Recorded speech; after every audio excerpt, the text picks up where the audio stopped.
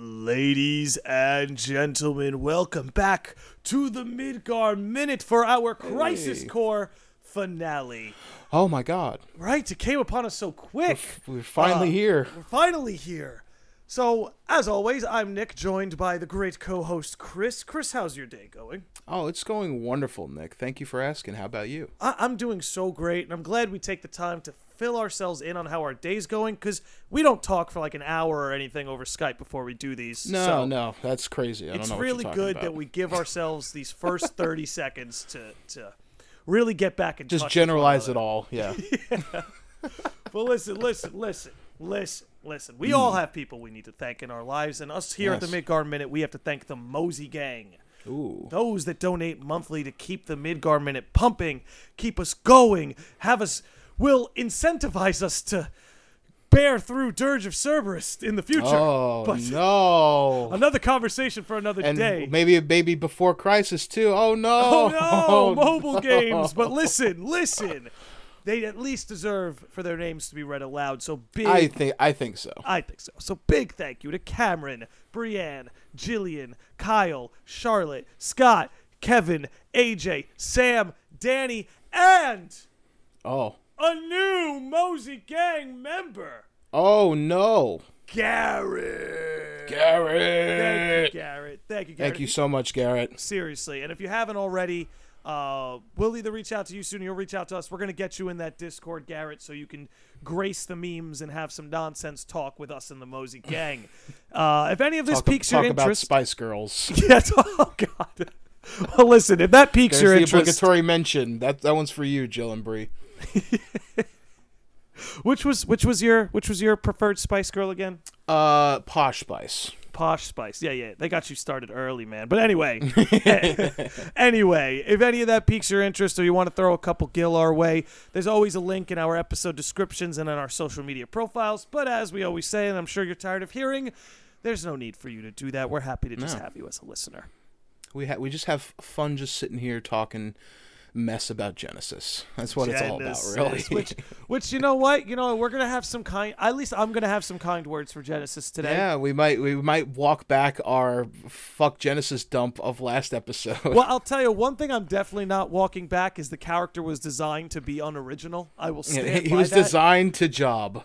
Exactly. A cheap imitation. But he's a character who really does peak at the end, and who knows, right? You always have to take a Japanese game with a grain of salt, because who knows how much the localization team just didn't know how to convey. There might be a lot going on with Genesis that isn't properly conveyed. But we have to do with what we're given. And what we got was a bunch of Loveless. A bunch of Loveless. That's about it. And we'll get into Loveless and talk about that and try to ponder what they were going for. Not sure what it'll be exactly, but listen, Chris, would you like to lead us off? Where did we end last time? I felt like we ended around finding out that the Angeal lookalike was Lazard. Yes, and that's pretty much where we left off at, and it was kind of weird that that I don't understand why they chose to do this, because it seems, I think, you know what, I'm actually thinking, I feel like it's so that they can have him in this finale section, but it's not really Angeal, but we have a guy that looks like him, so it's kind of the same. Hear me out. I think what they're getting at here is that whatever cells you're predisposed to take, or whatever they inject you with, you inevitably start to morph into that, right? Because think about Advent Children. That they were all like Kaj, like they were all Sephiroth larvae who are eventually going to turn into him over time. Yeah. I wonder if that's the case for all of these like soldier genetics. I don't know. Yeah, that's an interesting... Well, it seems, because from what we've gathered from the stuff that we learned last episode of like the S cells are like, that's like the cream of the crop in terms of like Genova cells. That's the apparently. good shit. So that's the pure, uncut Genova. That's top shelf. Top shelf Genova. Top shelf liqueur. Genova. That everybody wants. So I'm wondering if it has like special properties. I mean, obviously we could tell that, because the Project G stuff with Genesis and Angeal, like their thing is that they can pass on their genetics or whatever, or they can copy their genetics to monsters or whatever. and that was their whole deal.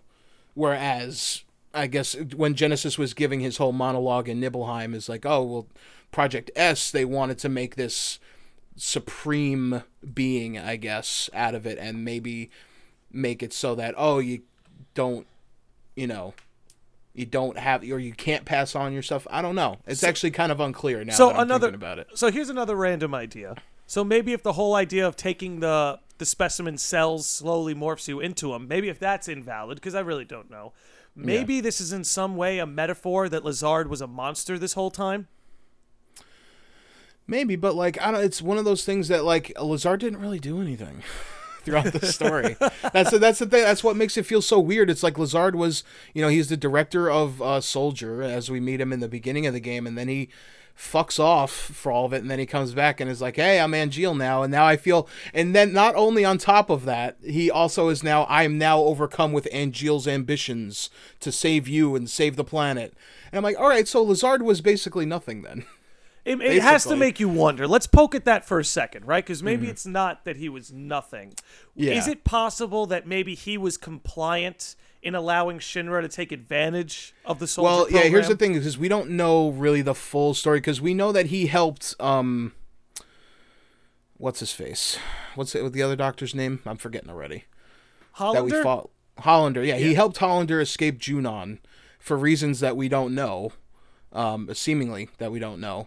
It's almost like, and I don't know if this is the case, and if anyone who's played the game recently can let us know, is this something that is done through like the emails or through like some other hidden stuff? Because this feels like stuff that would, like, there should be a story here, but it's not presented to us in the main game. So I'm wondering if it's something that it's... It might be something through like context clues, through like other like, pickups throughout, you pick up journals and stuff like that throughout the game. So maybe, like, that's why I don't want to shit on it too bad, because maybe they do explain it in some other abstract way in the game. Mm-hmm. But from what we're presented, it's like Lazard literally shows up in the beginning, tells Zack that he's dumb for wanting unattainable dreams. If I can interrupt, Lazard in many ways is like the antithesis of Zack's, at least from a point of view kind of way, right? Because Zack wants to be the hero, and it's Lazard's line who says like, "Oh, the best dreams are the unattainable ones." Mm-hmm. You know, where, how do I put it? It's almost like Lazard was compliant in the fact, like, he was comfortable living in this world where there were no heroes. Like, at the end of the day, you're always compromised. It's always going to be evil, and maybe that's why the Angeal thing works for him, because it's like, to adopt Angeal means for Lazard to turn his back on everything he supposedly believed before. He got a change of heart, if you will. Yes, something along those lines. Yeah, he got it's like, because in that, and this the thing is, I feel like because Lazard was just so not involved in this story, that I feel like if he was involved just a little bit more, or because like I said, like we see him in the beginning mission, and then he disappears and is presumed dead. But then I guess he's running around with Hollander, getting injected with Angeal cells, and then he just shows up here at the end. Imagine there was nothing to it, and that him and Hollander are just like crackheads, just like shooting up Angeal in the fucking back alley. Yeah, and it's funny because I guess because now I'm realizing more and more how little we know about him.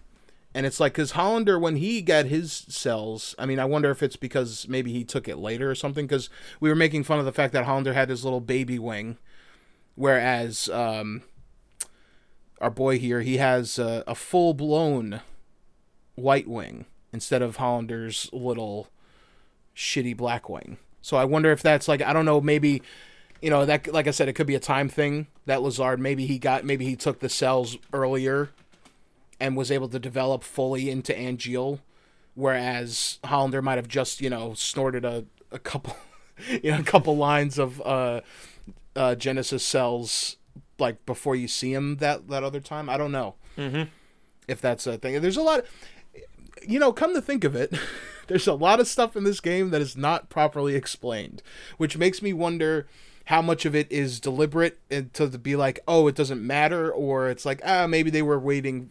Maybe it's explained somewhere else, Maybe it's explained in Dirge of Cerberus. Yeah, maybe. But yeah, I think I don't know. I get the thematic reasons, I guess, but for the justifications of the story, it seems kind of silly. That's all I'm trying to say. But yeah, we're so we find out that's him, and then we go back to Benora, because that's apparently that Benora is where the shit was meant to go down all along. Mm-hmm. And yeah, we find our boy Genesis down there, which there's one little moment, because at this point, Zack, if I was Zack at this point in the game, I'd be like kind of fed up, and he is kind of fed up with everything. Totally. He has a great line in the scene later that really paints that. I know it's exactly the one you're talking about. Yeah. But as and before, I should say that when we look upon Benora, and as we remember the last time we were in Benora, it got bombed to shit. You can see now, because there's craters everywhere now, and we see the life stream coming up through everything. It actually looks really nice. I kind of like that aesthetic of like seeing the light green hue of the life stream kind of pouring out from the planet's surface. But we get this little scene where Zack goes into, I guess, like a cave or something, and he comes across this stuff, this like kind of book where I guess maybe Genesis was keeping some like keepsakes or something, and there was like an article or something where he won first prize for his Benora apple juice. And he was like, oh, my, he's like, oh, my dream is for me and my parents to serve the hero Sephiroth our apples one day.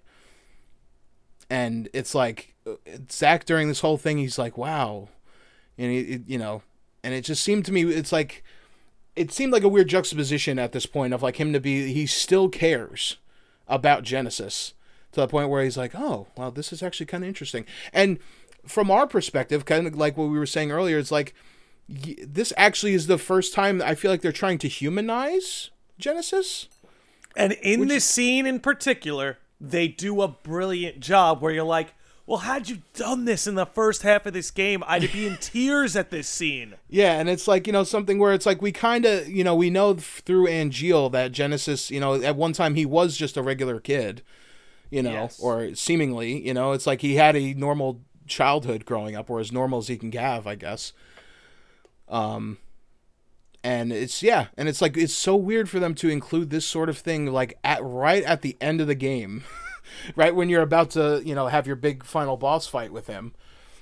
And it just seemed like, why couldn't we have gotten that when we came to Benora the first time? Yeah, it goes to show you, and this is why, and like, we'll get into this and maybe talk about this on another episode, but it's like, it's starting to look more and more like Genesis's return in Remake is inevitable.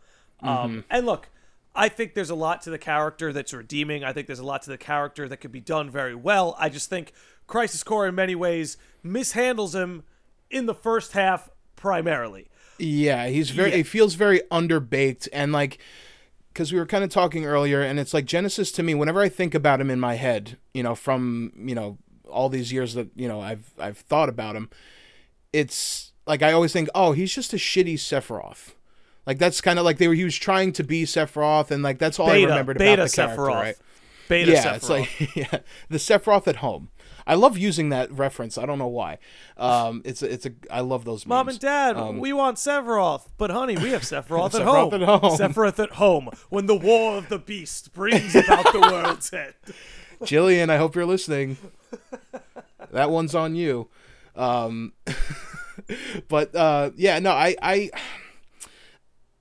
I feel conflicted at this point about Genesis, because from this point forward, they actually try to actually give him something to do other than just quote Loveless. And you see how amazing it could be. Exactly. So it feels like they didn't really know until the end of the game, like, oh yeah, now that all the other characters are dead or / dying, now we can focus on Genesis.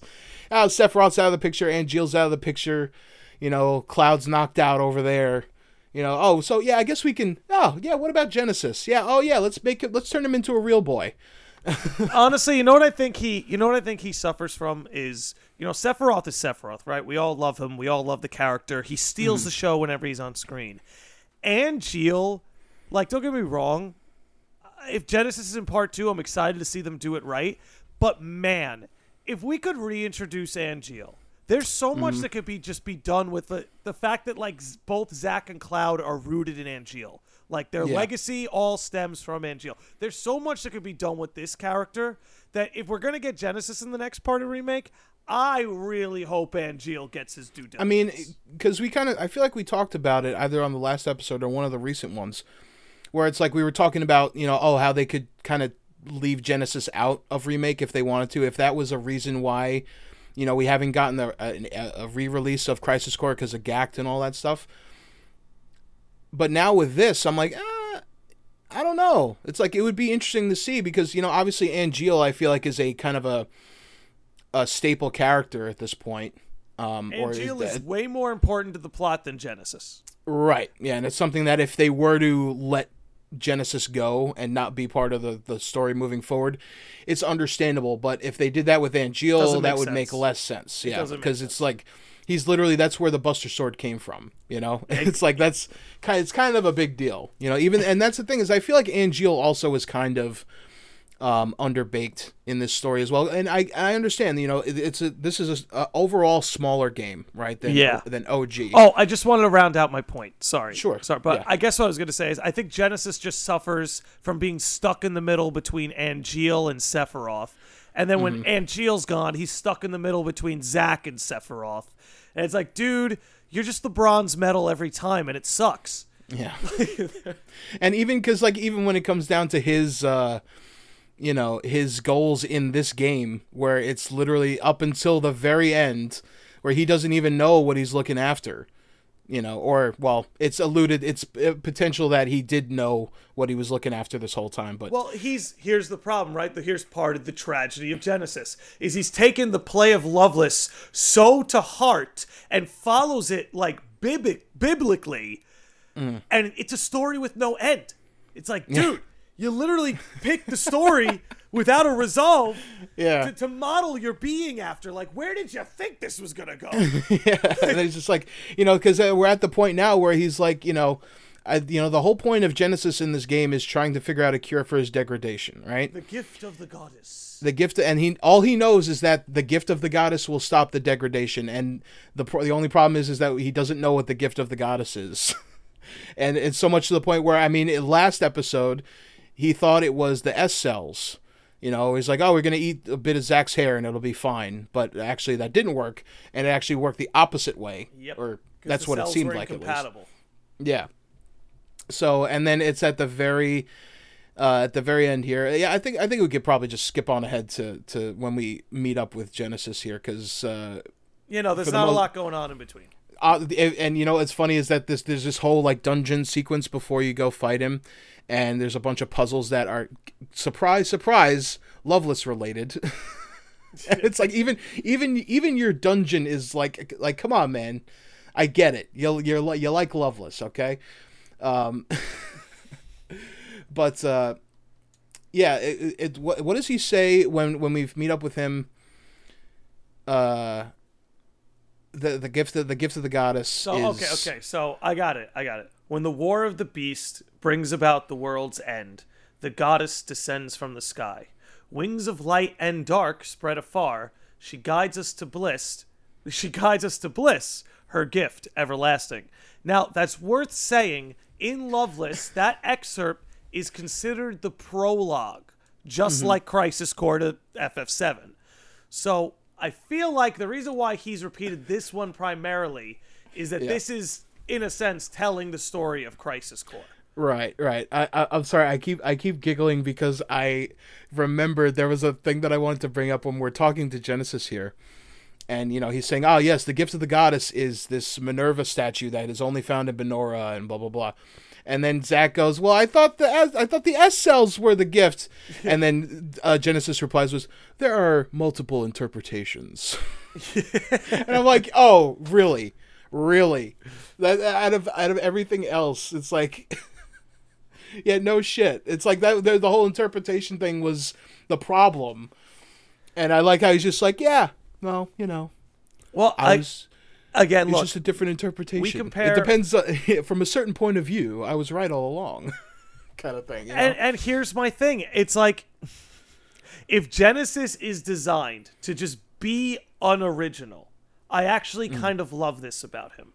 Like, if this is all on purpose, I kind of love this about him. Because, look, you have... go ahead. I was going to say that he like, decided to basically become this this sort of person that is like, this whole Loveless thing is going to be my shtick. And even if it fucks everything up, I'm going to stick with it. I'm going to stick with it, and I'm going to warp my perception of reality around self-affirming my choice in, like, embodying this. And also somehow trying to trick my soldier friends into joining me for some reason. And look, we talk about it all the time.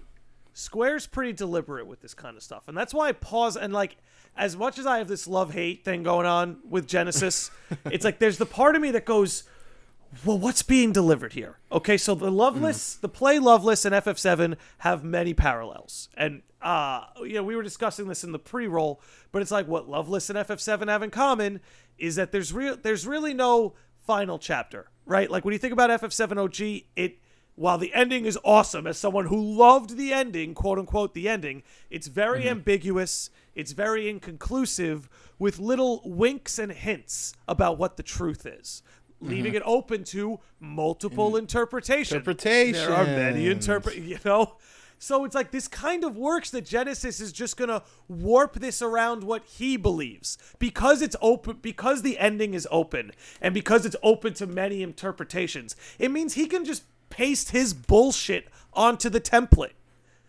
Yeah, and it's like literally, and also, as we're, having this confrontation with him, which is very reminiscent of like the Northern Cave, which is something that I had brought up in our pre-roll conversation.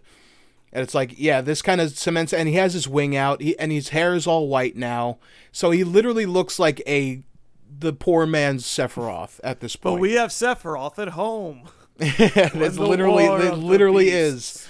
And it's like that was so funny to me. And this was before, obviously, because I was still, as I was watching this, and I still had my shitty opinions on Genesis.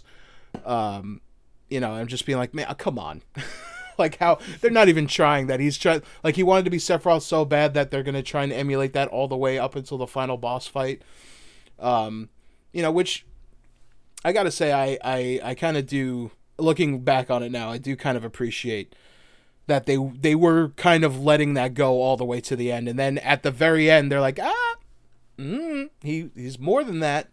I mean, it sucks that we didn't get to see more of that, but it's like they gave us the old switcheroo at the end, the old bait and switch of like, oh, you thought he was a sorry replacement for Sephiroth, and he kind of was for the most part, but not really, not always. Not exactly. Not forever. So look, could we talk about the prologue of Loveless for a second? Sure. So let me know if you're hearing what I'm hearing. So when the War of the Beasts brings about the world's end, the goddess descends from the sky. So when I'm hearing that, believe it or not, I'm wondering, right? The goddess. What if this is all a misinterpretation and that's talking about Jenova, who fell from the sky, right? Then you have wings of light and dark spread afar. The white wing and the black wing. The white wing and the black wing. And then we have, she guides us to bliss, her gift everlasting. What if that's all like, how do I put it? I don't know. When you think about the goddess descends from the sky and how that parallels with Jenova. She guides us to bliss. Well, to be fair, I mean, that's kind of what Jenova did to Sephiroth, kind of. Yeah. She gave him his true purpose or whatever, right? Or what he thinks is his true purpose and whatever. And that to him, that's probably the happiest he's ever been. Even though, he's a murdering psychopath, but he's happy that he knows his position in life. He has his purpose as, the inheritor of the planet or whatever. Right. And, let's skip ahead a little bit. We'll come back to it and talk about it in a more broad text. But, essentially we get to a point where Minerva actually descends from the sky. When it's like almost Genesis was being teased that the prologue was right all along. When the War of the Beasts brings about the world's end, the beast being him, Angeal, Sephiroth, because he confirms they're all monsters. That's the way Genesis sees himself. We're all fucking monsters. The goddess descends from the sky. After this fight with Zack, down comes Minerva. Wings of light, and here's where things get really fucked up for Genesis. Wings of light and dark spread afar. She guides us to bliss, her gift everlasting. No. We got the first part right. War of the Beasts, goddess descends from the sky. But now, correct me if I'm wrong, she took away Genesis's wing and left him there purposeless in the dark. Yeah, and basically he's like, oh yeah, you can, you can have your, whatever. You came all this way for this thing, and it ended up being kind of nothing, right? It's like she gave him a little bit of something. Because that's the thing. Maybe that it's like you could take it with real, like I don't want to go too far down this road, but sort of like take it with real religion or real spirituality. Like you shouldn't be praying to a god asking for favors, asking for those sort of things. It's like the truth is like you're left to your own devices because you're powerful enough and you're supposed to have that faith to sort of move forward. It's like the trick is Minerva's not going to give you your purpose. Minerva's not going to give you your wings. Minerva can't do any of that for you. Yeah. But the evil of it all is that, but Jenova will. Yeah, Jenova will give you your wings. Jenova will give you, will give you what you want, so long as you, in a sense, kind of just submit to Jenova. Kind of how Sephiroth has. Like, do Jenova's bidding, make her rule the planet, and you'll have your purpose. You'll finally have meaning. You won't just be Hojo's science experiment anymore. You'll be the marching soldier to bring in a new world. Mm-hmm. And Genesis was never chosen for that. Right atop the planet, across the galaxy. Yeah, and that's what Genesis wanted. That's why he wanted to be Sephiroth, in a sense, because he would be given that gift of a purpose. He'd be given the gift of the black wing and stuff like that. But instead, Minerva, the real goddess in play here, left you without your wings and purposeless. And actually, hold on a second, because so basically, we at this point we're gonna be where we fight Genesis, right? And he transforms into this monster thing. Yes. And all the while, by the way, Zack is telling him no. Like he's still trying to be like, no, you're still one of us, and he's still trying to stop him from making any mistakes. But after you defeat him, he has a vision of Minerva, and he holds his arms out like he's about to embrace her, right? Or she's going to embrace him, rather. But then she kind of gives him a little weird look and then plunges him into darkness. It's really sad, actually. She looks very sad. But what happens after that is that he's completely normal looking after that. Yeah. He looks like his normal self after that. So I'm wondering if this thing that he finally got to where he was going up to, and then Minerva's like, no, this ain't you, man. And then sent him back to, because I guess he was probably supposed to die. Which, it's like kind of ambiguous if he does or he doesn't, but he doesn't. So I feel like she's giving him this other lease on life almost. And maybe that's what changes him to be like, oh, yeah, why did I want to be Sephiroth? Like, I should have been trying to be like my own guy. Well, I think I think you're really onto something there, because I think what it exposed is that Genesis never really knew what he wanted at the end of the day, right? Because what did he want? He wanted the degradation to stop, but then he got to a certain point where he kind of just wanted to die. He kind of wanted to just move on with Minerva, like you said. He was ready to. He had his arms open to embrace Minerva and move on, and Minerva kind of gave him that look like, I just got rid of your degradation, but it. You're still pining for me. You're still too young, my son. Yeah. It's like you must have much more to learn. Yeah, much to learn. You still have. So she just opened her mouth and was talking. Oh my God! If she sounded like that, I'd be horrified. But no, it's very interesting, and I guess there are many interpretations to what all this means. I guess there are many interpretations, but it's very peculiar. I should say. Yeah, peculiar. Again, that scene of him approaching Minerva and that look in his face when she's like, nah. When she says nah, no, bro. oh my God, it kills me. She's like, what? Yeah, and then the statue breaks and everything. That's like, yeah, like all you came for. You know, like he technically got what he wanted at the end. He did stop the degradation, but you know, also I guess he got a new lease on life. He had a misunderstanding of what bliss was. Okay, bliss wasn't as simple as living. Bliss wasn't as simple as stopping the degradation. Bliss was having a purpose. He felt like he was going to have a purpose if he got to move on with Minerva. But again, it's like Minerva gave him what he wanted. It's like the whole prologue goes according to his plan until the end. You know, Goddess descends from the sky, wings of light and dark spread afar. He had his wing. It's ready to go. She guides us to bliss, her gift everlasting. That last part didn't pan out. Yeah. Yeah. So, yeah, I think... yeah, no, it's so funny to me, yeah, because I keep thinking back on it now. It's like, they really... Like, I wonder, because part of me makes me wonder of how much of this was stuff that they had planned ahead of time. Like this, because I get the feeling that this is meant to be a bait and switch moment of like, oh, you thought that Genesis was this one thing, but he's actually something else. But the thing is that we don't really get to see what he's turning into yet, you know, or like what he potentially could turn into. And that's why I think when we were saying before that we hope that he's in remake, we hope that he's in remake because we want to see that. We want to see potentially what the you know, hero Genesis would be like, and well, hero as in, you know, good guy, I guess, you know. Or no, he is in a sense that this is part of what makes him interesting. I think this is part of what makes him fall flat in Crisis Core. Is like if we continue with what you're going on, right? If you follow the hero's journey, he's at the part where the hero dies and is reborn. That's literally what happened. So it's like you get cut off on Genesis' arc halfway through. You're at the death and rebirth part in the underworld.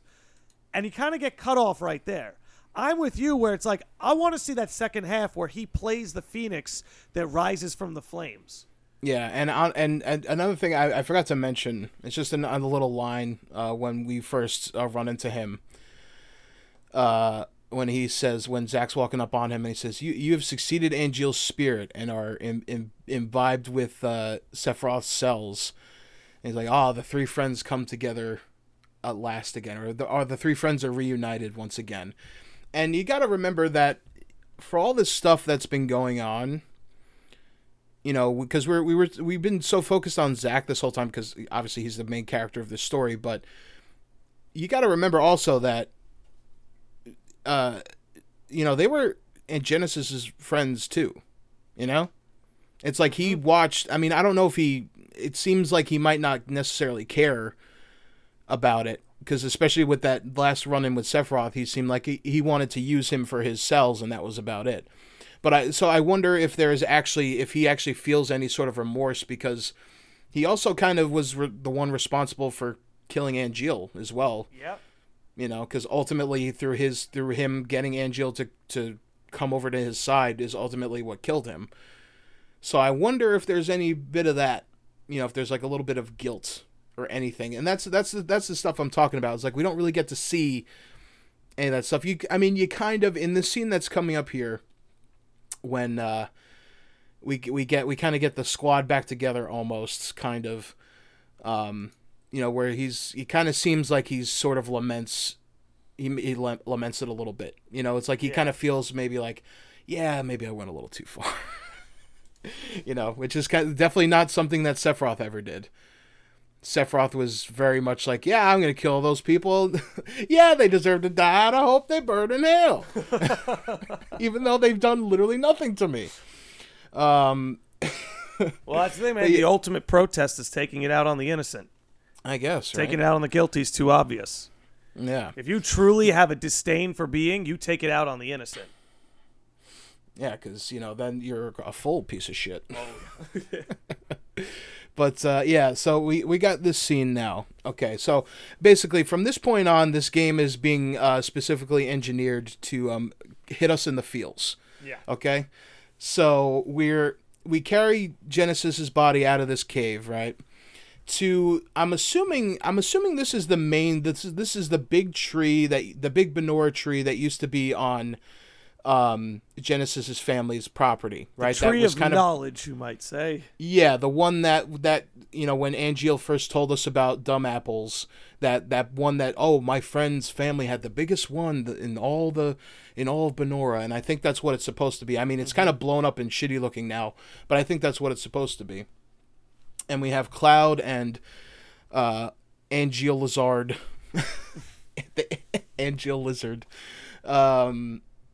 sitting there, which is weird because the Cloud's just sitting on a chair in the middle of an empty space. It's kind of a weird setup. It's such a morbid setup. It's just like it feels so. It feels. You know what? It actually kind of feels like very stage play like in a lot of ways. In a lot of ways, which is yeah. Kind of funny. But yeah, we learned from Lizard that they were attacked by Shinra, and that's why they came out here. And then he also said, "Oh, we had some help from our friend over here." And we look over to see that it is the Angeal monster that was watching over Aerith. Not just any Angeal monster, a Doge. A Doge. And he notices, and then in the most kind of inexplicable, like, the idea, like, and once Zack realizes that it's the same one, he immediately starts breaking out into tears, which I feel like is like such a, it's just like, to me, it felt like it was a moment where he just kind of remembered all that. You know, it's like maybe, he's like remembering, and then, because at this point, and it's something that I didn't realize until we're about to find out, that Zack doesn't know that they've been gone for 5 years. You know, yeah. So I think it seems kind of weird. It's like, because to him, this might be only a few weeks ago that he was with Aerith and this monster thing in the church, right? Mm-hmm. But, you know, obviously this whole time he's been thinking about Aerith, and it's kind of, she's been his main driving force. But, and we're about to see, because as, you know, as he's realizing this stuff and he's kind of breaking down, and then Lizard passes on, and so does the Angeal copy dog. But it had something, and I knew right away that it had something kind of attached to its leg, because it looked a little weird in the cutscene. I'm like, that seems a little odd. And the thing that it had, am I skipping too far ahead here? Does he not read the note yet? No, I don't think he reads. Oh, no. Okay, yeah. No, because, all right, yeah, I am skipping a little too far ahead. Yeah, so they have, I guess Zack then decides this is a good time for all. It's kind of a really sad scene, too, of like he gets dumb apples for everybody. You know, he gives one to Cloud, who is unconscious. He gives one to Lizard, who is now dead. And gives one to Genesis, who I thought was dead, but he's not.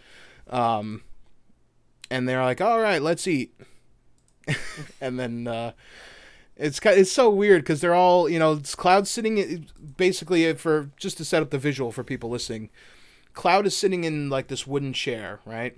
And on the ground on his left is Lizard, and on his right side is Genesis, and they're both sitting on the ground with their backs facing Cloud. And it's like I said, it seems like it's almost referencing something. And I don't know. I don't know if it's referencing something, but I'll continue with my little thing of the whole.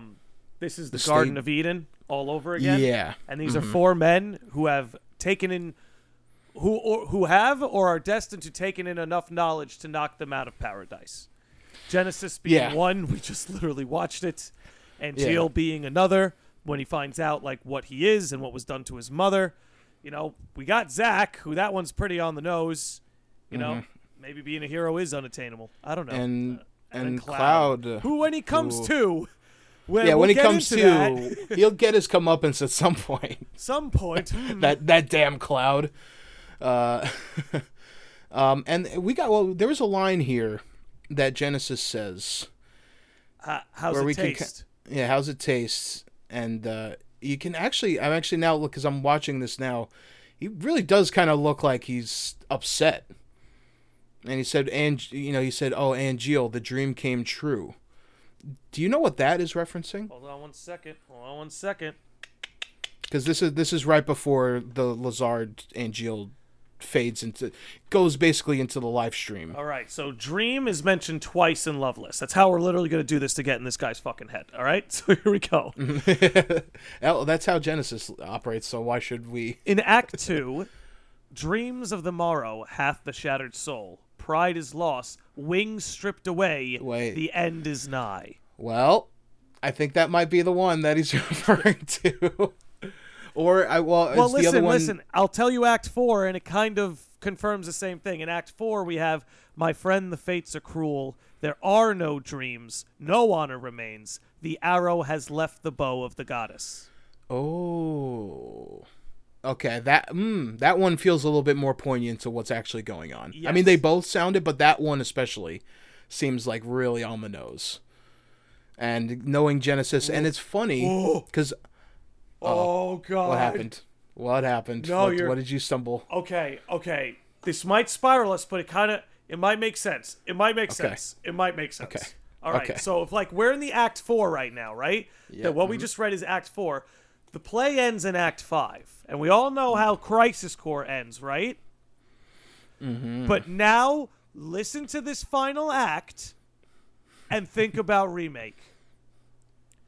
Even if the morrow is barren of promises, nothing shall forestall my return.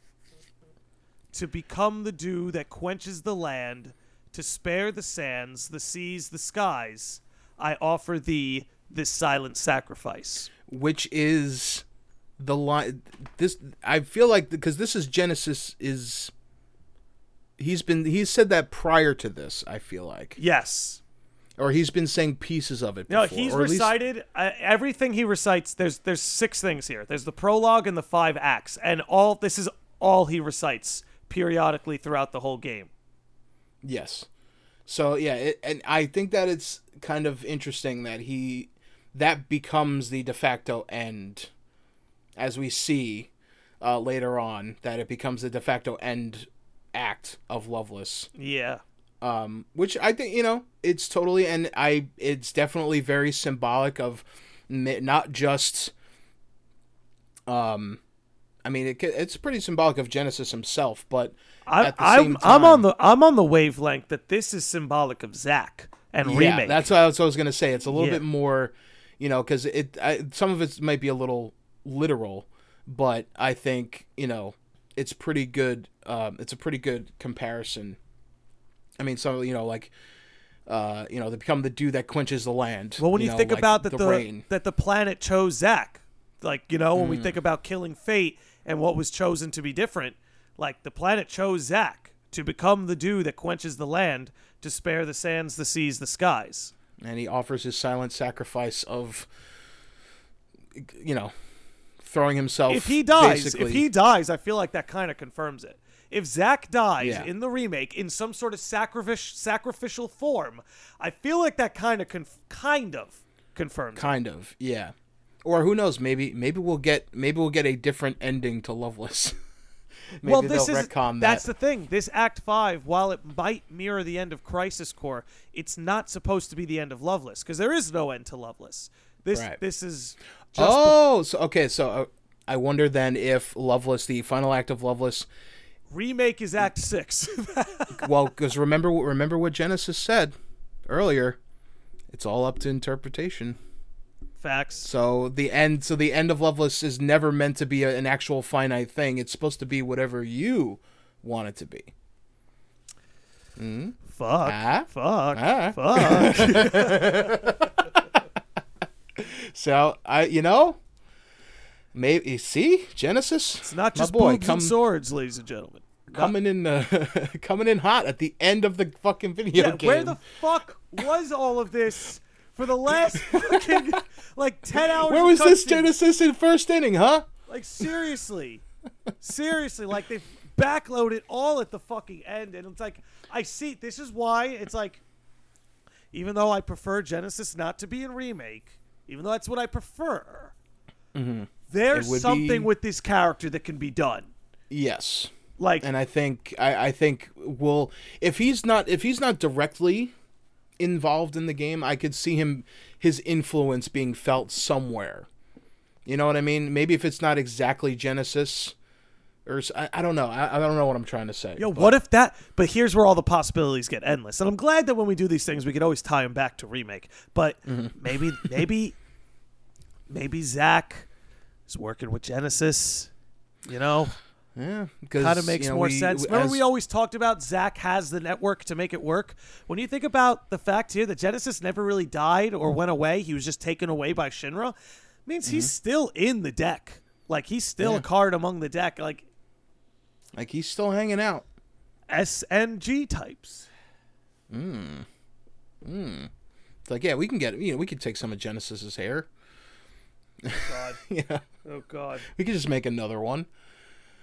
Which is interesting. It's weird that, well, I guess we wouldn't have had a chance to really see any clones. Because Shinra, I guess they kind of maybe went away from, after their top soldier went on a fucking killing spree and tried to blow up the planet, maybe they're like, yeah, maybe we should stop fucking with soldiers.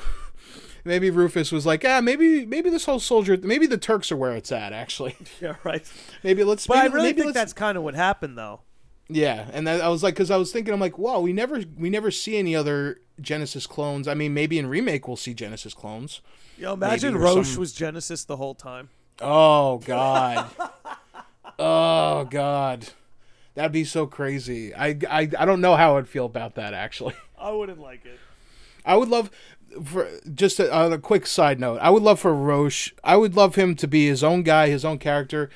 The kind of guy that, like, if we ever went to go back to his parents' house, is that they both have his same hairstyle, and they're both exactly the same as him. Yeah, it's just the dad is Roche. Personality. The dad is Roche with a beard, and like the mom is like Roche, just with more feminine features. Yeah.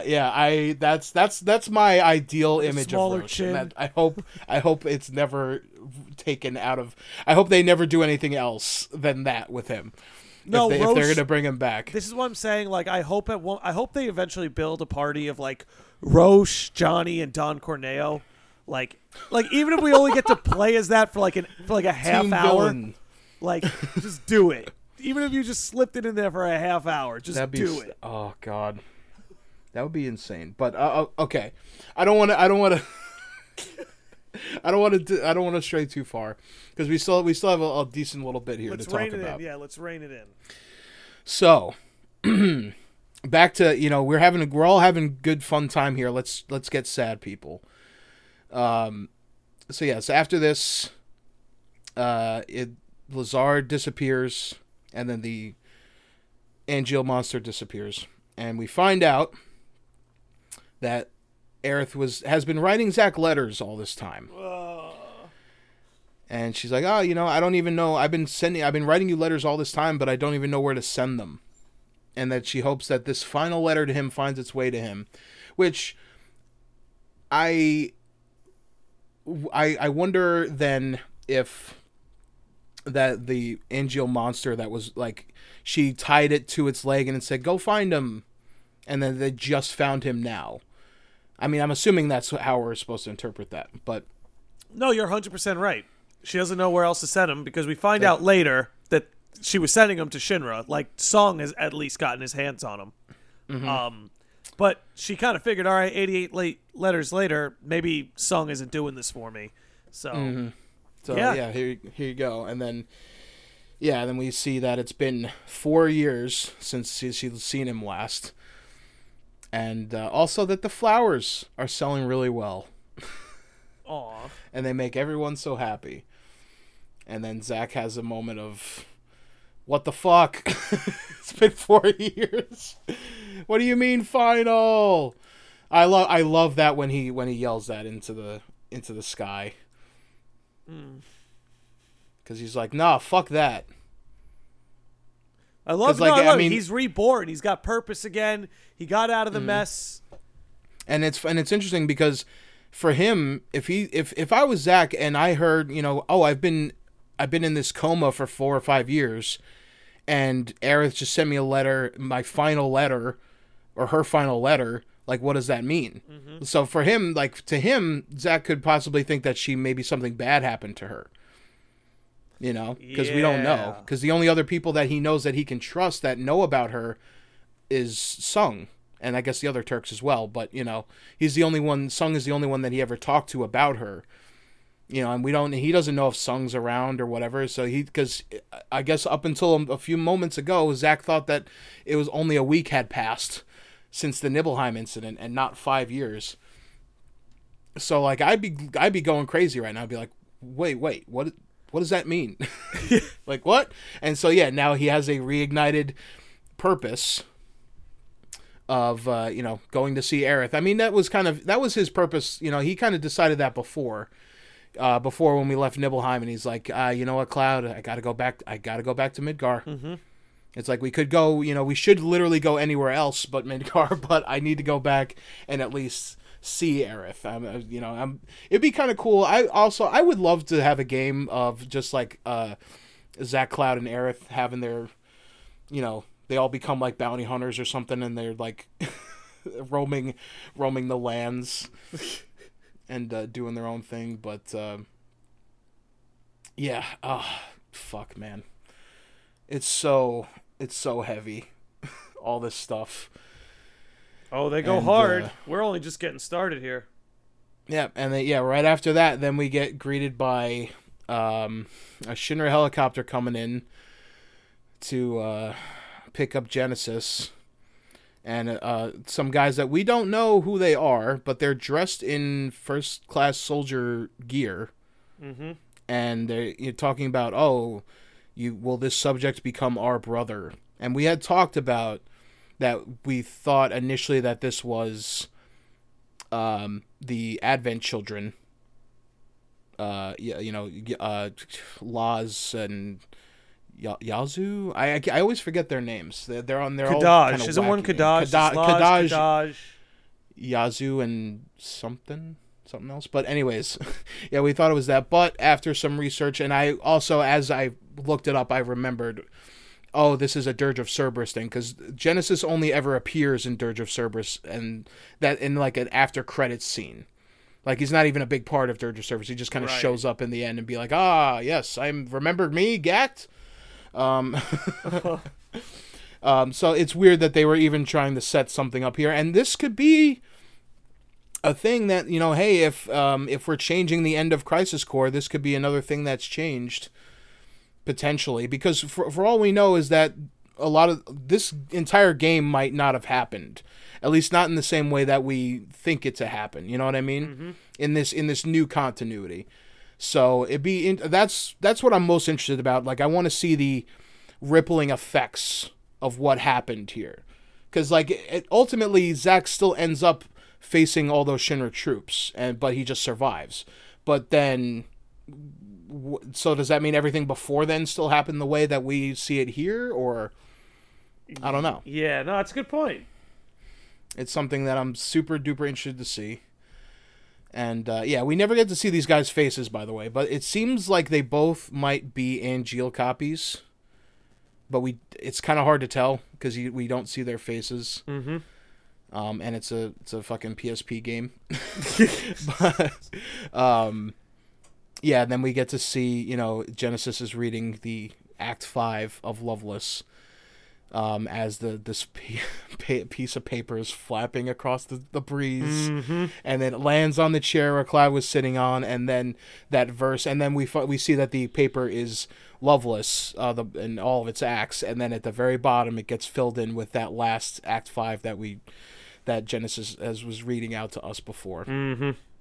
Which, on its face is pretty dumb. I gotta admit, it's pretty dumb. A little bit. And you see like the live stream, come over and write on the fucking paper. It's a little silly. But I think for the purposes of this game and to give like a send off to this character, sure. Mm-hmm. Whatever. It's like I'm fine with it, really. But if listeners at home, if you go watch this scene, it's pretty dumb. But they try their best. I think it could be done better with, I guess, a more up-to-date engine. Yeah, I guess. Well, I think the thing that really sends me over the edge is that when he's about to finish up and then a black feather flies across the page and then Loveless is written on the bottom of the page. And I'm like, that seems a little on the nose, but all right, sure. But yeah, so I get the feeling like we're missing something. Before we continue, is there something else? I'm trying to think. I'm trying I to feel like think there was another thing. I don't know, because there was something when we were talking about something else before. I had this like nagging suspicion in the back of my head. I take it back. Something. The Act 5 poem is about Genesis. I take it all back. I take it all back. Because that Act 5 gets written on the paper here. Yeah. Right. So and it's like and if you look at the I'm reading it off the wiki here, and that's what they have is I didn't read any of the pretext or anything, but that's what it has. That Act 5, nothing shall forestall my return. That is seemingly the official. I mean, I guess they haven't reapproached this whole Loveless thing, so I guess technically we're supposed to believe that this is like the canon Act 5. But I still think that Act 5 is whatever you want it to be, and that is just Genesis's version. Yeah, Genesis's version of the ending. But I would love to see them reapproach that one day and give us maybe a little bit more clarification on it. Honestly, I think they'd be making a big mistake. As much as we've talked about, if he were to come back and remake, we want him to say things that aren't quoting Loveless. No. I'm not saying I don't want Genesis the character. I know that. I'm just saying. I'm excusing myself. I'm excusing myself so I don't sound too hypocritical here. But if he does make an appearance in remake, the first thing he should say is, "Even if the morrow is barren of promises, nothing shall forestall my return." That is some like end of a trailer stinger. Shit, you know what I mean? Yes. So like that should have been something that should have been like at the end of the first part of remake, where you hear this voice saying these lines, and then all the characters look around. Who's saying that? Who's saying that? And then he comes out from behind a fucking dumb apple tree, holding a fucking dumb apple. He's like, "Oh, did you miss me?" I don't know why he has a British accent all of a sudden. All right. My name's Genesis, it is. Here's the thing. If they do bring him back, he's got to kind of be on our side, or else I don't really think it makes sense.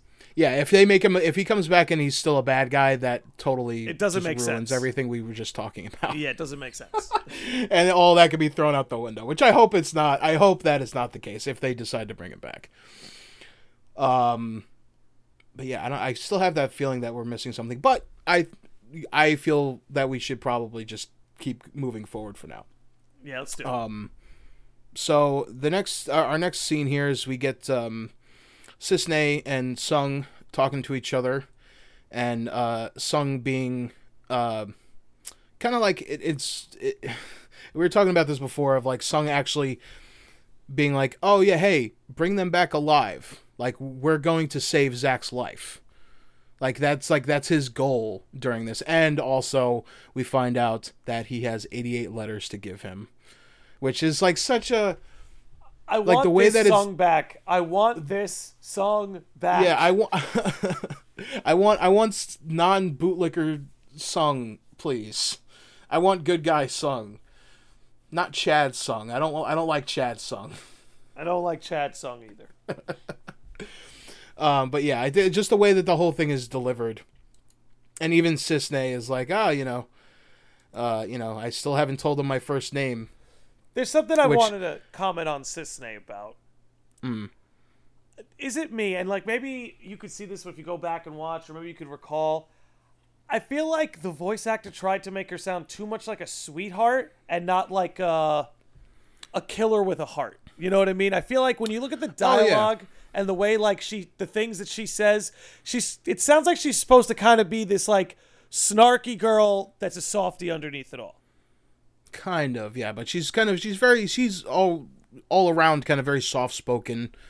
Yeah, and I'm not sure. When I look at the lines, like, and even the way the script was written, doesn't quite make a lot of sense. Like, there's a lot of lines that have an exclamation point at the end where the voice actor kind of read it as, like, cute. Yeah.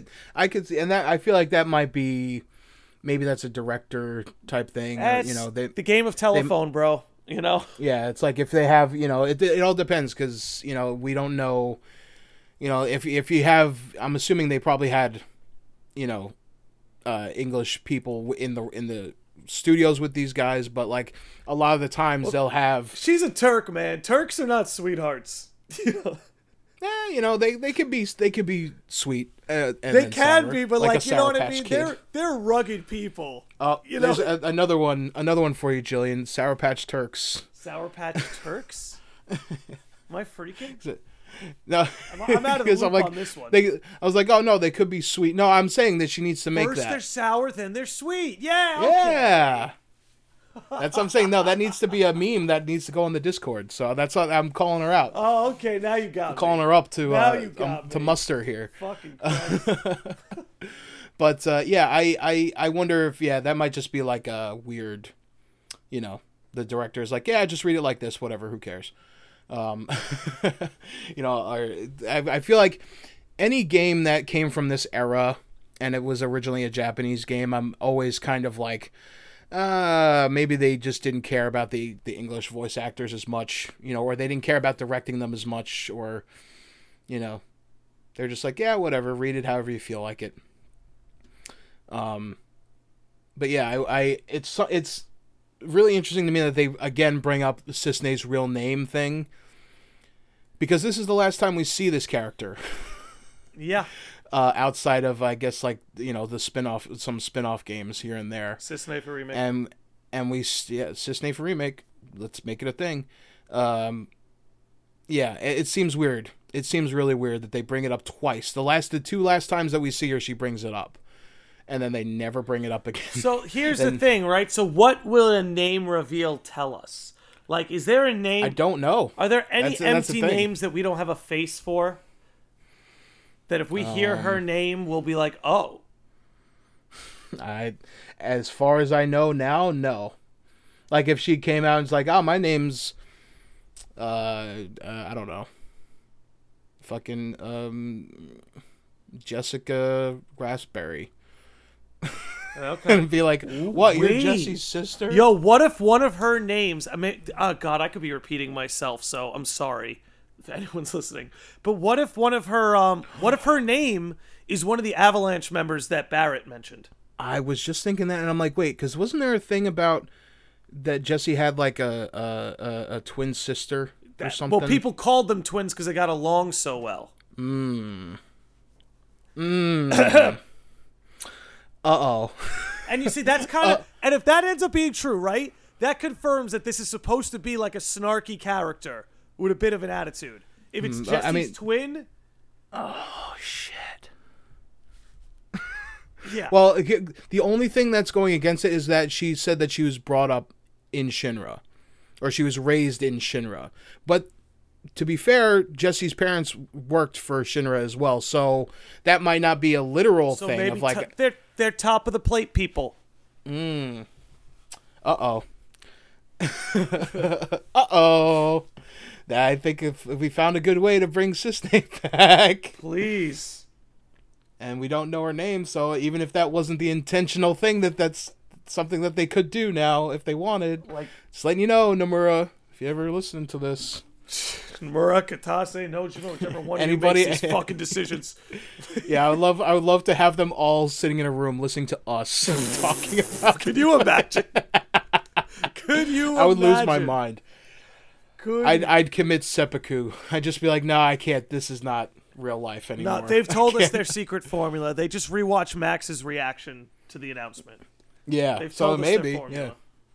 Maybe they really do keep track on fans stuff. And I will maintain, dude. I think Square understands internet culture better than most companies, and I'll say, as someone who has a YouTube channel that has used endless Square Enix clips, endless Square Enix music, endless, not one copyright strike, not one. Let me tell you something. I made a YouTube video that included 20 seconds of a Dragon Ball Z clip, no sound. Just the visual clip. They took the whole goddamn video from me. So, same with Nintendo, by the way. Nintendo always wants their cut. So I'm sitting here, I'm like, I think Square not only gets it, I think they value these people. Yeah, because it's almost like it helps them out in the long run. And it's almost like they could use that for someone like, having Maximilian's reaction to the remake announcement being used as a tool to, like, Motivate fire the up and team. motivate the team, like, that's crazy to think that. It's like that's awesome for everyone involved. And it's like, yeah, that you should be, maybe these companies should engage with their fans more and maybe see what they want so that maybe they can make better products and everyone will be happy because more people will buy them because they'll be like, yes, this is exactly what I wanted. Thank you. Yeah. Thank you, Papa Square. Thank you. Well, not only that, dude, they let us, it's just amazing to me. I will say. I never would have guessed Square would have been such a friendly company when it comes to using their content. But like compared to like everything else I've at least seen, it's a beautiful thing. It is, absolutely is, especially in today's world for sure. But yes, sorry, yeah, we were talking about Sung and Cisne here.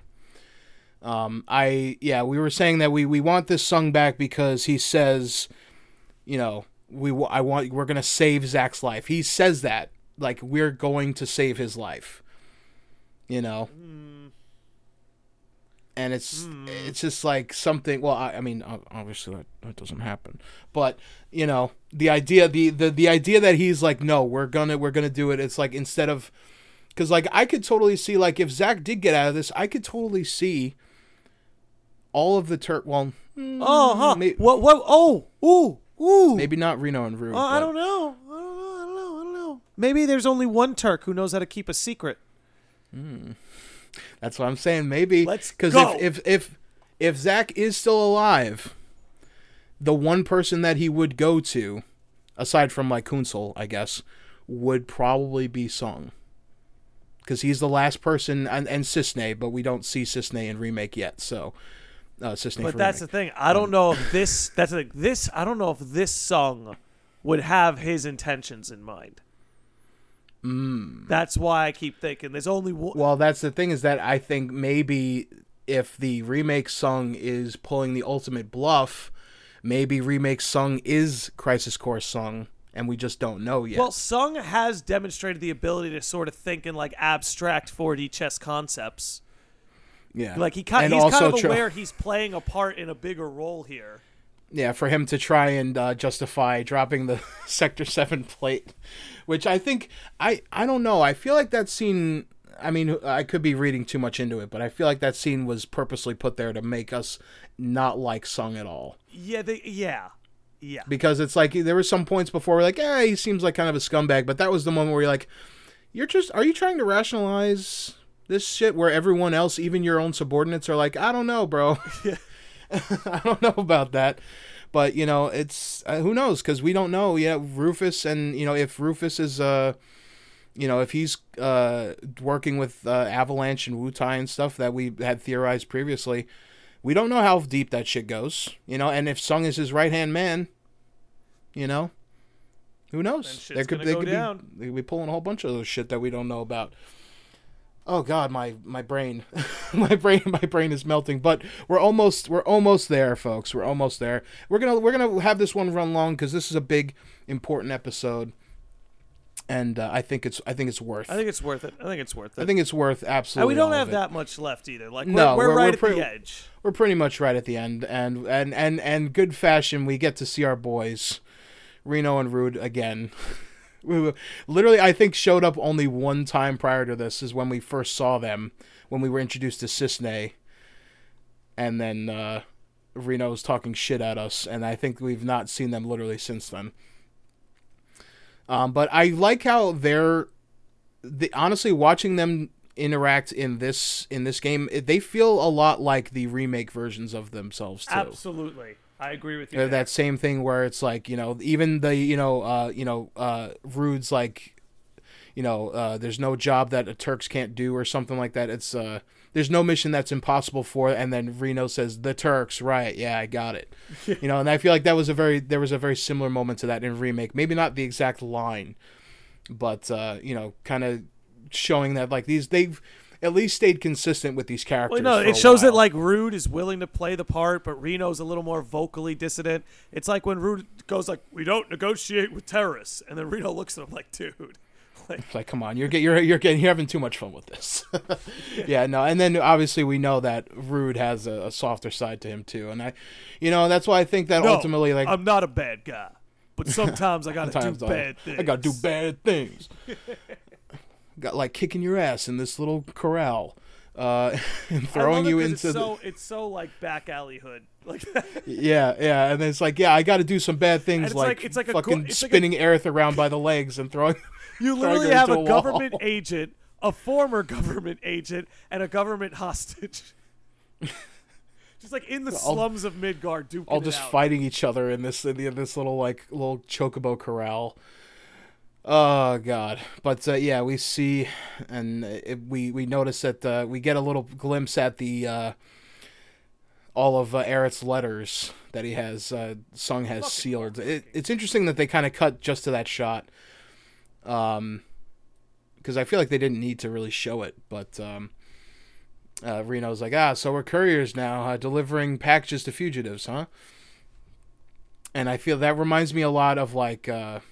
I feel like in Remake, didn't he have a similar line of like, it's like, oh, we're just some, I guess maybe during the play when he's like, this cheap ass play and all this stuff. He's like, yeah, is that what we are now? Screw this cheap ass play. But yeah, and then right after that, we actually are put back onto the back of the truck. That we see little glimpses of in OG, that scene of Cloud and Zack in the back of the truck, and we saw a little bit in The Last Order. That was actually the last scene of The Last Order. Mm-hmm. Which I think, because we were talking about in that Last Order episode that there was some changes that they made, and I think because at the end of Last Order, it seems like there's like a sniper or something that's going to take them out. Yeah. And that would be really lame. I feel like I think that was just a way to wrap up the animated. Yeah, just be like, whatever.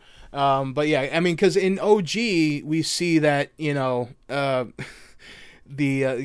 a couple of guys standing over him, just fucking dumping bullets into him, and they keep that scene intact. By the way, I mean, we don't see it, but we hear it.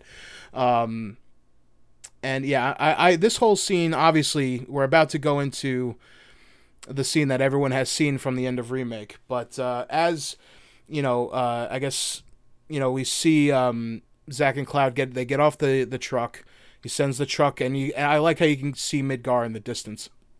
Yep. He just sends the truck back, and then he puts Cloud, I guess, behind, this little rock for cover. And as he's leaving him there, and he turns his back and he's walking away, Cloud starts to regain consciousness, and we see from Cloud's perspective as Zack's walking into the sunlight, and he puts his hand up, reaches for him, as he's like, "No, Papa Zack, no." And then from that point on, it is literally the same scene that we see in Remake, that they remade shot for shot. Which, man, I gotta tell you, still, like, when I was watching it here, it reminded me so much of when I saw that scene in Remake, and I was a rush watching it was. Fuck.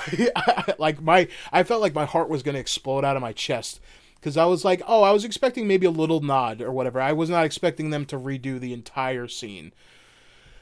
And yeah, honestly, and I don't know, I mean, because we've only heard the new voice actor for Zack say those lines. I still kind of like the way that it's done here. I like the Crisis Core voice actor better. But he has more time to be into the role. Right? Yeah, it's like barring like people were saying, his voice sounds kind of funny and dorky in the remake, and I'm like, yeah, it kind of does. Well, but he is a dork. That's why I don't really have a problem with it. Yeah, it's like I feel like it still fits his character, but it's the same thing with any other voice actor in a game. You get used to one voice, and then if they, like Persona 4, for example, like the Chie had 2 different voice actresses. And there was one in original, and that didn't come back for Golden, and that's a new voice actress, and I think they're both fine. They both have their own strengths, and they still do a good job of portraying the character. So if the new Zack voice actor can do a good job of portraying him, I don't see any problem with it. But yeah, so then we get to play through this whole fight, which I like it thematically. In practice, it looks a little clunky and weird.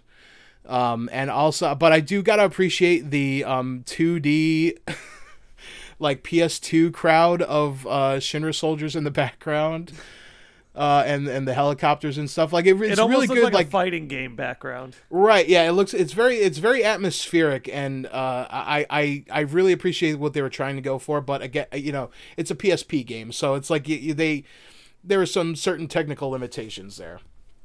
But if they ever made a Final Fantasy Warriors game, this would be a perfect. I feel like would have been a perfect scene for that.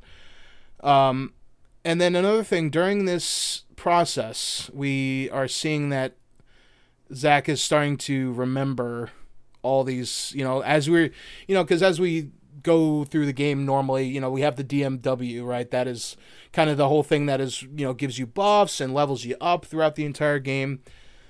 And a lot of other times it does show you, because I guess it's connected to your memories of people and your bonds with people. Mm-hmm. So occasionally it will show you little vignettes of like little moments between these characters. Some of which are from the game and some of which I think are not shown in the game otherwise. So that might be a fun thing one day to go back and sort of see some of those scenes if we can, and maybe there's more stuff in there. Maybe there's a whole other section of this game that we're not even aware of because it was told exclusively through these DMW cutscenes. But so yeah, we see that Zack is kind of, I guess, mulling over all of his connections with we start with Sephiroth and then with Cissnei and Sung, and they show up on the little roulette, and then they kind of get whited out or something happens, and they basically disappear from the DMW. And to remember back in the very beginning when we're introduced to the DMW, it was, you could still kind of see the silhouettes of people, but it was black. They were blacked out. Right. And now they're whited out. I don't know if there's any significance with that. But we were saying that, or you had said before that, like, this is Shinra tech, and maybe it's like Shinra disabling it for him. Yeah. Like they disconnected him from the network and it might be phasing its way out. He's too strong. Yeah, so, and it's, again, the more you fight on, and it's like, to me, it's like, a nice little narrative device kind of hooked in with the gameplay mechanic, of like all this thing that you've been relying on, and, doing this thing is like now you can't use it anymore, or it's not doing anything useful for you anymore. Right. And, it's like, almost like, because my first initial thing was like, oh, he's like, he's remembering all of his friends and all of his bonds and how all of it's going away now because he knows that he's probably facing his death. He is. It's like life flashing before your eyes, sort of thing. Right. Yeah, and it feels like that, and that's the and it hits extra hard because, you get Angeal and Cloud and Aerith in one scene, but Aerith doesn't go away until the very end, and she's the last one where she gets all three of her head on the roulette wheel there. Mm-hmm. And that whole fucking scene, it's too much, man. It's too much. But hey, guess what, we're not done yet. Because then we get another kind of like passage of time. It's like it's dark out now. There's we see now the camera's facing the other way, and we could see Midgar in the distance, and it's all dark and dreary, and there's way less dudes around, but Zack is still fighting this whole time. And then eventually he gets bested, and then not, and I guess, to be fair, because I thought it was a little overkill for them to, like, you hear the gunshots and they light him up. Oh, like, yeah. And you see him after the fact, and it's like they filled this dude filled with holes. But you got to remember, especially if when you think about Last Order, it's like this guy was basically a superhuman. Yeah, no, they had to light him up. Like, they had to make sure that this dude was dead. And as sad as it all was, it's like, yeah, I see it. It's like a little excessive because I'm already kind of reeling emotionally from all this other stuff. Mm-hmm. And then he's like, oh, really? You gotta shoot him like 20 times? But he's like, yeah, no, he just killed like 100 of them, so they're probably a little upset, to say the least. Oh, just a little. Just a little bit. But as we, that we fade out to black from that, and then we come back to our girl Aerith, who is now dressed in her Final Fantasy VII OG attire, looking very I guess she is older now. Actually, she is 5 years older now. So I was gonna say she does look a little bit more. This is our Aerith. Yeah, this is our Aerith now, and she's in the church tending to the flowers as she normally does, and then it starts raining, and she immediately stands up and starts looking at the sky. And did this give you flashes to what it gave me flashes to? Yes, yes. Well, what are you talking about? Advent Children or in remake? Both, but primarily remake. Yeah, when she said, "I missed the steel sky," and because we did have this, we had this revelation before, because I thought of remake as soon as I saw this scene, but then the whole thing of like, oh, she misses the steel. She doesn't like when it rains, because it reminds her of this day. Because obviously, I'm assuming what is happening here is that when there's a moment where she starts praying or whatever, right? Mm-hmm. And then it's almost like there's a moment where she's being told of what's going on, right? Yes. Because she like gasps, and then it cuts out to now we're with Zack now. So my interpretation is that the planet or whatever is telling her, "Hey, your boy's about to die." Exactly. And we talked about this in the pre-roll a little bit, and it's seen in the Final Fantasy VII universe that the planet has a way of communicating through water, right? You see it. You see what Barrett and Marlene at the end of Remake, and you see it especially here at the end of Crisis Core. And that's why she kind of put her hands together to pray, to almost kind of tap in to the message. Yeah, that's what, it basically is like, oh, what are you going to try and tell me? And then I think it really came around together when we thought, oh, yeah, wasn't Rain the thing that got rid of the Geostigma and Advent Children also? Yes. And it's like, oh, shit. Because the flowers need rain to grow. Yeah. And it's so rain and nature and things of that is very much tied to, like, I didn't realize that was something that when we were discussing that in the pre-roll, I was like, oh my God. Yeah. Like, that was something that was there the whole time, and I didn't even think about it once. Right. And I'm like, oh shit. It all comes together and it makes sense. And that having that sort of thought process made me like re-excited of like, oh, they do know what they're doing. Oh yeah. They always knew what they were doing. They just didn't have the ability, I guess, maybe to do it, or Well, it was a lot harder to tell stories through video games than it is today. Technologically speaking. Absolutely. But this totally explains why Aerith misses the steel sky at the end, because for someone like Aerith who could tap into the planet more easily because she's an ancient, when it's raining, she must get an overload of messages, memories, the whole bunch of things.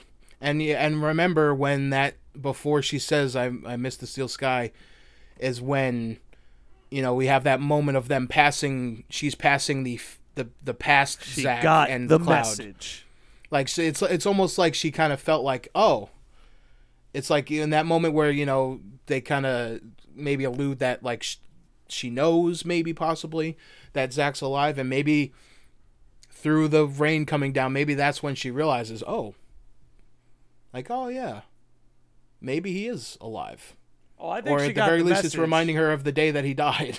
It's either reminding her of the day that he died, but I feel like them passing each other is them almost kind of sensing each other through the live stream. Right. I always interpreted it that way, and I was really hoping that it wasn't like, oh, this is just something, cinematically, it's only a cinematic thing and has no. And I'm like, I don't know. And it seems like. But I think the thing that doesn't get talked about is that after receiving that transmission, right, Zack is happy, but Aerith is fucking terrified.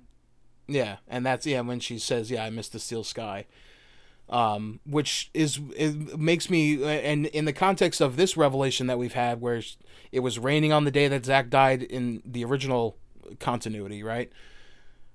And it's just like like, what does that mean? What does that mean that she was kind of still like, I miss it? Does that mean that? Oh, ooh. I wonder if that's like a bait and switch too.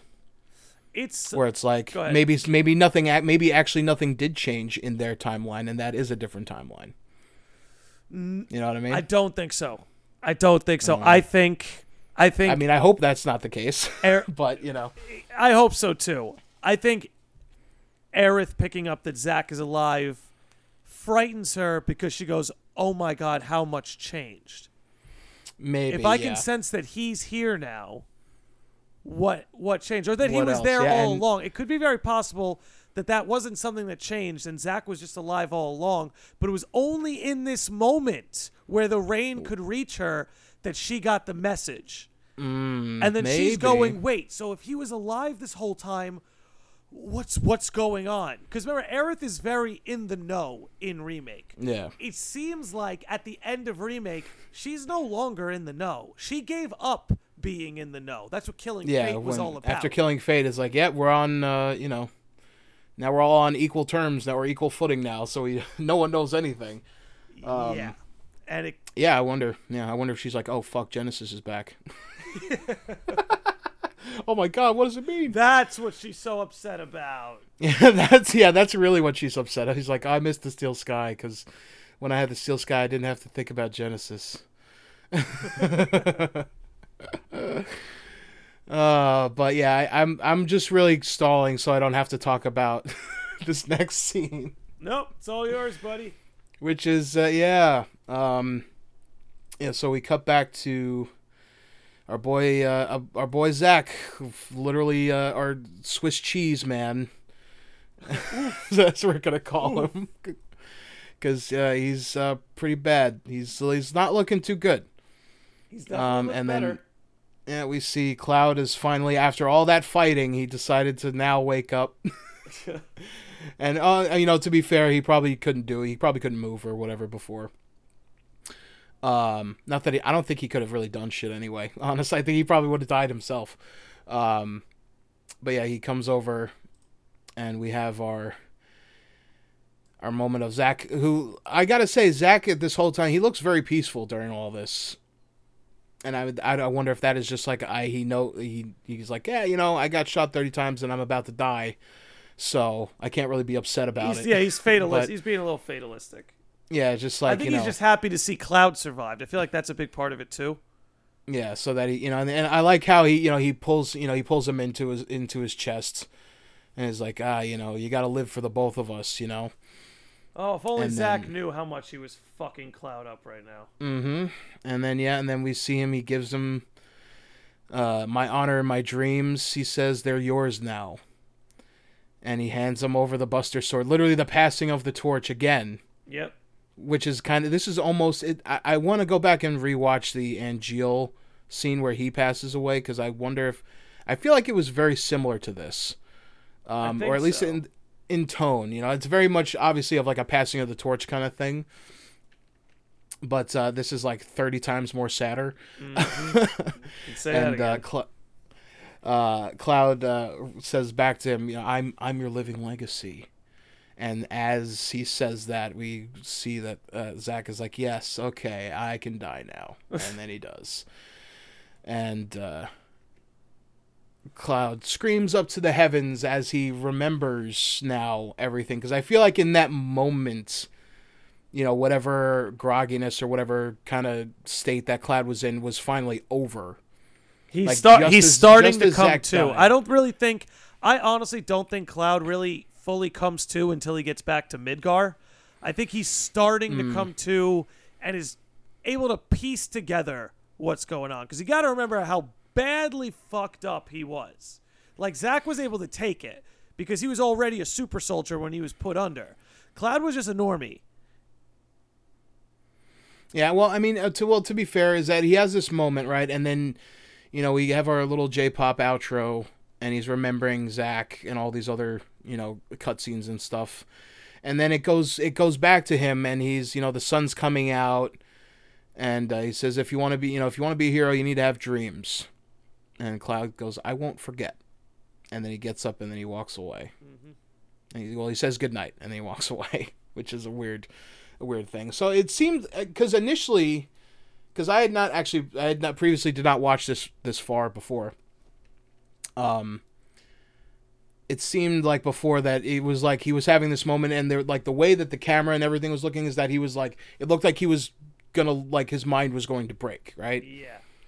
or maybe, who knows, maybe this might be his, like, in his mind, maybe he's like, yeah, Zack, I'll carry on your legacy. Meanwhile, in reality, he could just be sitting there, like, rocking back and forth, like, what the fuck, So we don't know. Well, maybe this tell is, you in the context of remake. this is where Cloud's, his mental separation begins at this point, I guess. Yeah. Well, in the context of remake, it's very peculiar that Cloud's fully aware of that 5-year gap. Yeah. Like fully. A guy can change in 5 years. And Tifa with the huh? Why would you say that?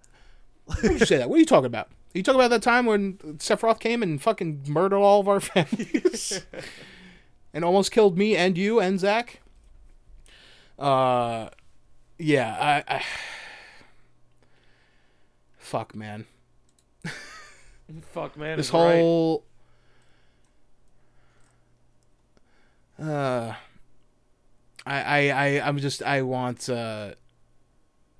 do also like at the very end that he's like, he gets dragged into the sky by Angeal. Very nice. And he says, nice little touch. It feels good because remember, he's in the last episode he had that scene where he's like, oh, those wings, I want them too. And he finally got those wings. He finally got him. He got him. But, like, here's the thing.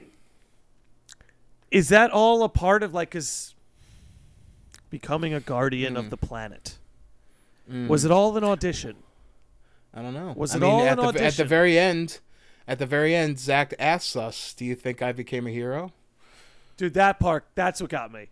I held up. Oh, yes, I held are. up great throughout the whole thing. Like, I was sad. It's sad to watch. It's fine. But then when Zack says that line, that was it. I was like, fuck. Like, yes, you are, man. Of course you're the hero. You totally are. And, and it's funny because with all these things, it's easy to understand why some people are sort of skeptical about the future of remake because of what the beauty, like this whole entire, the ending of this game is just fucking beautiful. Absolutely. From beginning to end. It's just a really solid way to really like hammer in Cloud's, beginnings and to give life to this character who was just a few lines previously, you know what I mean? Yeah, exactly.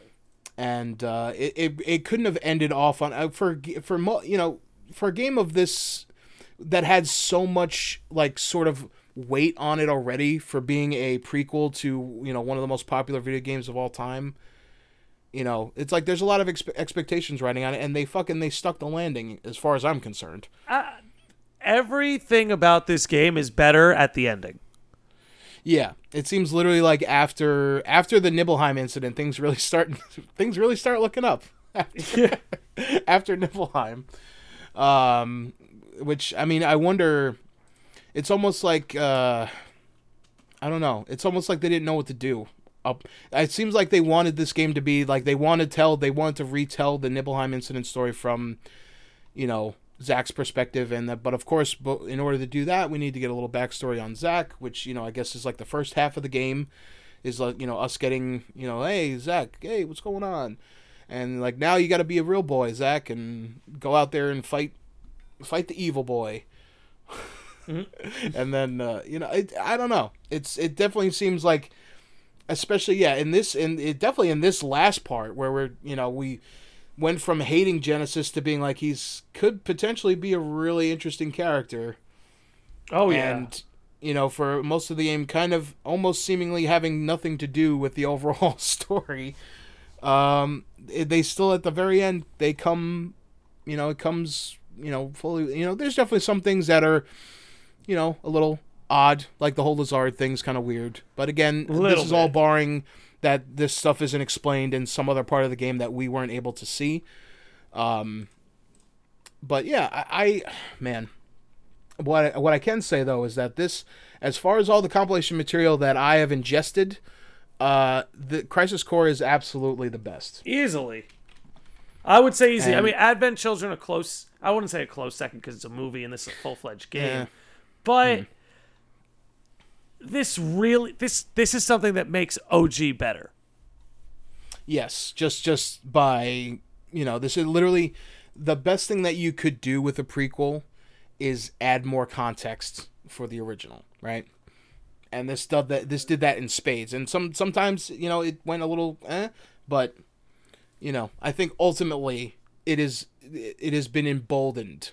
This is something that, there's a reason why people have been wanting to, see Zack, see this game be re-released, to just wanted to see more of this, is because there's, I don't know, I couldn't even tell you exactly what it is, but I think just the way that they wrote these characters, there's just something really special about them, and something now, and I think because back then you weren't a lot of games weren't doing this kind of stuff. Not at all. This is the kind of stuff that drove us into this series to begin with. Right, and it's like, it seemed like this game kind of, I feel like it being like a PSP game kind of probably hurt it a little bit, but like it all on the same way, it also kind of is perfect for that kind of a thing. No, I hear you. At least from a gameplay perspective, it makes more sense. But I feel like it kind of overall maybe suffered a little bit just because, the limitations and things like that. But even in spite of those, it's still a really compelling story. Mm-hmm. Obviously, we know most of the cast going into it already, but, what they added to the newer characters is good, and what they've, with returning characters, it all seems perfect for me, like seeing, if Sung ends up being, if he's pulling the wool over our eyes now, and he's actually is like this actually sweet and caring kind of dude in remake, like, yeah, I would love to see that. I would love to. I don't want Sung to be just a fucking Heidegger level fucking yucking it up bad guy. Because we already have Heidegger, we already have that. We don't need need another one of those. We don't need and I mean the other Shinra executives are already kind of like that. I'll save from our boy there. Fucking God, I can't remember his name now. Who's the other? Which other? Not Palmer and not Scarlet. Palmer, Scarlet, Heidegger. There's the President Shinra. There's Hojo. I think you have everyone. Dude. And then there's what's his name? Who architecture? Yeah, kind of on our infrastructure side. Guy. Yeah, that guy. He's escaping me right now. Director Tuesti. Director Tuesti. Yes, Reeve. Yes. Yeah. Whew. Okay. Whew. Sorry, I think we almost had to cancel this podcast and fucking delete all the episodes. But yeah, no, I think I love this game a lot. I would love to see them re-release it and make it more easily available for people to play, because I feel like there's a lot of people that maybe skipped on it because it was a PSP game, and not everyone owned a PSP, clearly. So, it's like, I feel like this game needs to be reintroduced, and maybe, throughout, through remake and stuff, they're going to bring a lot of that stuff back in, and maybe that instead of doing a remake of Crisis Core, they're just going to recontextualize it within the greater narrative, as we've kind of been saying all along, which is the perfect opportunity for them to, if they're leaving themselves a blank slate to do whatever they want. But yeah, I mean, overall, I as many dumb things as there are in this game, I still overall appreciate it a lot. And it definitely, for me, back in the day, made me appreciate, like you said before, it made me appreciate the original a lot more.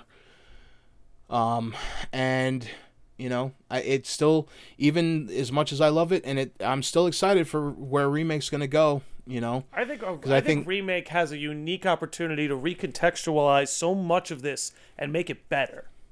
Right. Yeah, and I think Zack, Zack's a really good character, and maybe they were like, "Fuck, we made him too good of a character, so we have to bring him back now." But I feel like I'm rambling too much, so I'm going to let you have your closing arguments here, sir, because the game is over, by the way. Yeah, if you And couldn't guess, we've reached the end if of Zach it. being Yeah. dead, if Zach being dead didn't give it away, let us just make it clear. This is the end of the game. It's the end of the game. This is a We game. made it, folks. I will say I never had a PSP. This is a game I really wish I could have played back in the day, because I don't think I became aware of it around the time I was, I don't know, 13, 14. When did this game come out? I think it was 2006, Let me get it right. 2004, Let me get something like this that. right. Crisis Core came out 2007. Oh, 2007. First release right? 2007. Yeah, because I remember. So I was 15. And I remember, and it's so funny because it's like dawn of a new age kind of shit. I remember being 15, the game came out, and I didn't have a PSP. There was no way to play it, and therefore there was no real way to actually know anything Because baked you know into what? that game. Because YouTube had only been out for a year at this point. Just begun. And if I recall, the first time I got to see what happened in Crisis Core, I think it was my senior year of college or my senior year of high school or my freshman year of college. It might have been the summer in between. It wasn't until many years later, like 3 years later, that I actually got to see the cut scenes, because they finally were put on YouTube in like glorious 360p. I mean, hey, that was top shelf. That back was in the crisp back in the day, let me tell you. But you know, it's one of those things where it's like every time I come back to it, I'm a few years older and I'm able to kind of understand it even more and more. Right. Yeah. And you could That's what I love. That's what I love. Just sorry to cut you off there. That's what I love about growing older, is that we can kind of go back to these things that, you know, we experienced and played and whatever in our childhoods, and can look upon them with a new lens. You know what I mean? Absolutely. It's part of what makes going back to this so rewarding is like I like, it's so funny. I'm on the campaign of Sisney for Remake. I'm pretty sure the first 2 times I watched this, I probably didn't care very much. You know what I'm saying? But now I'm able to grasp her. Now I'm just like, yeah, we do need Sisney Like, yo, back. she's our fucking eye in the sky, our inside woman. We need her if we're gonna make this work. But anyway, I don't want to get too off on the tangent there. I love this. I think it's incredible. I think it puts Zach at center stage, and it's where he belongs. Which is why, if he's gonna be back in Remake, I'm not saying to make him the main playable character. This is Cloud's story. No. He has to be the main. But I really hope we do get to spend some time with Zach. I hope that bringing him back doesn't mean, hey, he's back for a bit. I hope that I'm not saying don't kill him. I think it'd be great if he had a sacrificial end. I like the idea that him and Aerith for sure. Yeah. I like the idea that him and Aerith become the guardians of the planet. That's something I hope they keep. But I hope that they really give us adequate time with the character. And I really, really hope we get a Zach and Aerith reunion. I feel like at the very, very least, we could probably expect that, because why else would you bring back that character? I don't know, Chris. Why else would you bring back Luke, Leia, and Han and not have the 3 of them reunite? Oh, no, stop. Sometimes they fuck it up, man. But you know what? I have faith. I have faith. Unlike Disney, who I do not have faith in, or previously did not have faith in. I know, I still don't. Hey, you know what? Final Fantasy Remake is The Mandalorian. Well, let's just hope, nobody gets fired. No. Yeah. I don't think so. I feel like because it went so video games are great because you don't have to deal with physical actors. Yeah, keeps controversy on a lowdown. You know what I mean? Like, Cloud Strife's not going to get canceled, knock on wood. Yeah, no, I think, I think, here's the thing is, I think, this doesn't really apply to anything, but I feel like video game voice actors don't exactly have the same, I think they have maybe a little bit more reverence for their positions. Yes. And they're very grateful for the work that they do, and because every voice actor that I've ever seen or met has been super humble, super nice. I mean, obviously there's some people that aren't or whatever, not as I'm sure there's a voice actor in the Crisis Core cast that's kind of a scumbag, but we're not going to talk about that. But like, hey, all the people that were doing stuff on remakes seem like really good people. You know, Brianna White and Austin. I forgot. Austin Lee Matthews. He does Roche. Yep. Yeah. And all the guy John. It's like John. I want to say John Henry, but I don't know. The guy who did Barrett as well. Yeah. They all seem like really good, solid people. So, you know, and they all seem like they care about the thing. So I think we'll be okay. I don't know why we're. I was gonna say I don't know. I was like, well, maybe we really spiraled off the closing. We did statement spiral here. off there because we're at the end of the game, and it's kind of like I want to try and make sure we get everything in there, but I think we did. I think we did. Look, at the end of the day, you know, we don't know where remake is going, which is you know, that's part of the fun. But I do think that if anything from Crisis Core should be brought back, and if anything from Crisis Core should be doubled down on, my vote is for Angeal. I think if you really want to further contextualize the journey of Final Fantasy VII inside one canon, you need to make time for Angeal and establishing that as the legacy of the Buster Sword. Yep. And then, you know, but I mean, if you really want to keep it, you need to bring Cissnei back. I mean, Zach can't do it without Cissnei. We can't. All this would be for nothing if Cissnei doesn't come back. It's true. It's true. If Cissnei is not in the next part of remake, or in that, you know, I will hold it out until the very end. If she never shows up at any point, maybe if she doesn't show up in the next game, but maybe if there's a game after this next one, if she doesn't appear in any part of remake, this was all a mistake, and I'm sorry that we all wasted your time. No, but I honestly, just one last thing I want to say is that I think it says a lot that this game came out in 2007, and I was just starting my junior year of high school at that time. It was just got my first car around that time, and this soundtrack of this game was the first thing that I played in my car. Hey, which is pretty funny, and that, you know, I really suck at math today. 10 plus years. 14 years. Okay. What you're looking for. Almost half of my life has passed since this game came out. And I still think about it on a regular basis, even before we were doing this, even before Remake came out. This game is, it's a really good game. And I think, you know, if people, if you have a chance to come across I don't know if you're going to get a physical copy of it, or if you want to emulate it or whatever, I highly recommend that you do. And at the very least, you know, if you've been listening to us this whole time and you haven't been watching the cutscenes, I highly recommend that you do that.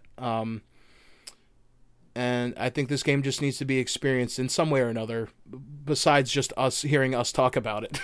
Yeah, no, I encourage anyone to, at the very least, go watch the cutscenes. They're very enjoyable, and Zach wins you over no matter what. Yeah, and I think, you know, I'm gonna kind of miss talking about it, actually. So I hope that more Crisis Core stuff gets put into Remake so that we can kind of talk about, you know, Zach and Cissnei and all these other characters again. Because I'm gonna miss talking about these characters and all the shenanigans that they get up to. But I don't know if there's any other final thoughts you want to put onto this, but I'm ready to put the stamp, the ending stamp on this. Well, if you would be so kind as to count it down. Oh, sure, absolutely. 3, 2, 1. Cissnei